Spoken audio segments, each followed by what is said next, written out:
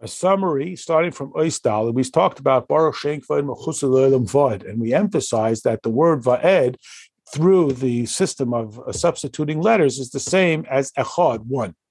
How can you know that something is forever? So the story behind it is that when Yaakov Avinu asked his sons essentially to declare their allegiance, they said, just as you only think about the one, Echad, Hashem, we too only think about the one. And therefore, Yaakov was able to say that there would be an uninterruptible, eternal carrying on of Torah. Baruch Shenkva Mechusa Li'olam Vo'ed, forever.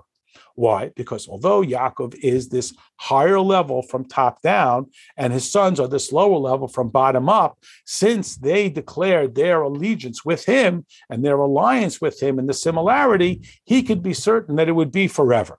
Because if it's based on a particular desire, so that fluctuates. But they were declaring their total bittul. And bittul means it never fluctuates. They are always willing to put aside their agenda for Hashem. And we explained that there are two levels of bittul.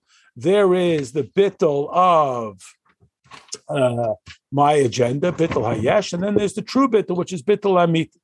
We then went on to do somewhat of a summary that brought these two concepts together. We talked about the relationship of Shemesh, Umagen, and Havaya, and Elokim, that Elokim is the current filter that allows Havaya to express himself without overwhelming us. But Allah Lavai, Hashem will not have to couch his expression of self because we will be more prepared. And this is achieved through us coming closer to Hashem, as we discussed earlier in the Maimer, that we elevate our level from halos man, that is our approaching towards the infinity of Hashem, and we can reach even to the level of Toyu, which evokes an expression of infinity of Hashem that is brought down into this world. And along the way, there's the possibility for it to be corrupted. We then went on to revisit the process of how we go from matzah through Sfira to Matan Torah on Shavuos. And we described that there are two kinds of matzah.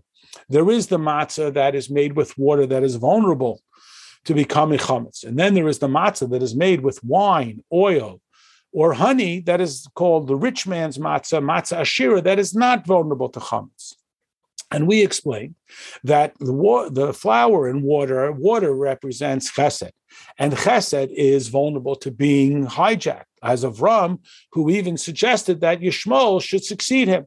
The level of chesed makes no distinction, and therefore the matzah made from flour and water has to be protected. But pnimius haTorah, which is represented by the matzah ashira, the flour with wine, honey, and oil, represents a level where there is no opportunity for a misdirection of that godliness, and therefore it does not require the protection. And so we begin with the matzah, which is iskafia, which is resistance. It is bittul. And then we work through the spheres, which is ishapcha, where we redirect the energy such as chesed, which might manifest itself as a love for material things. And we redirect it to become a love for godly things.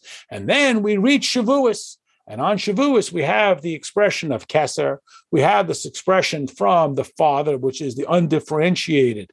We have this characteristic that we even are required to eat chametz on Shavuos, because at that point, we have avoided any misdirection because we have so transformed ourselves through the bittul of matzah and the ishapcha of the spheres.